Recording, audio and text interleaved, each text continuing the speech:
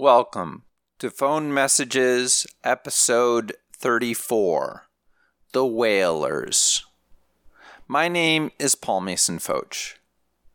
This week I play my 11th outgoing message.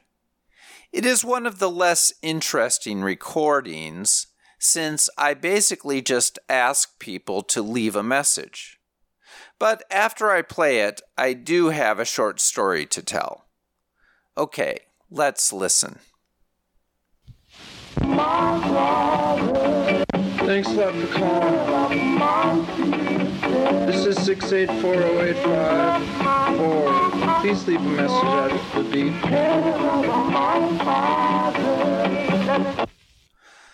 As I said, the message itself is not that interesting. My voice suggests a somber mood, and the accompanying music fits the mood perfectly.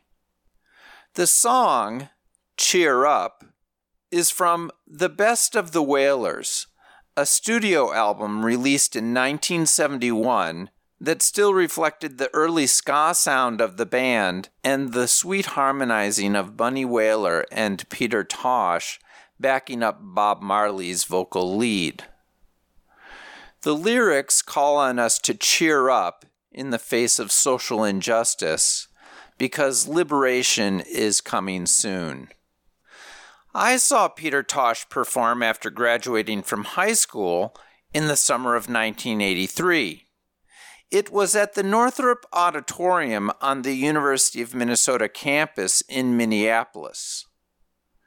My strongest memory is of Tosh boldly inhaling ganja and filling the stage with smoke as he performed Legalize It. Sadly, 1983 was the last time Peter Tosh went on tour, and in 1987 he was killed during an attempted robbery of his home. Now here's the story. Shortly after I moved to Brooklyn, 10 years ago, a produce stand opened up down the block from me. Due to its convenience, I began shopping there regularly and became friendly with the owner. At some point, I told him about seeing Peter Tosh in concert many years back, and he informed me that he grew up with Peter Tosh and was a roadie on that tour. As evidence, he loaned me Lee Jaffe's book, One Love, Life with Bob Marley and the Wailers, where on page 148 there is a photo of him with Al Anderson and Peter Tosh on the 1976 Legalize It tour. Unfortunately, a couple years after it opened, the produce stand closed, and I'm not sure what happened to the owner.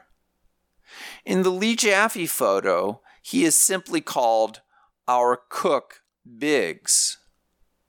There's also a reference to the cook Biggs in John Masuri's book, Step and Razor, The Life of Peter Tosh.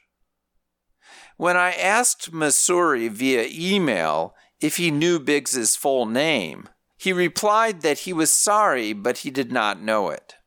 Still, the story is a reminder of the Jamaican community's strong roots in New York City, and Flatbush in particular, where one finds Caribbean takeout on nearly every block, and the sounds of Marley, who died in 1981, continue to be heard. All right, that's it for this week.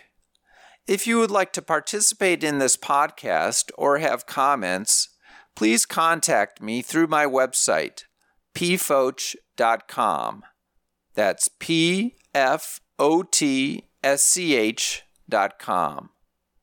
Thanks for listening. Talk to you next week.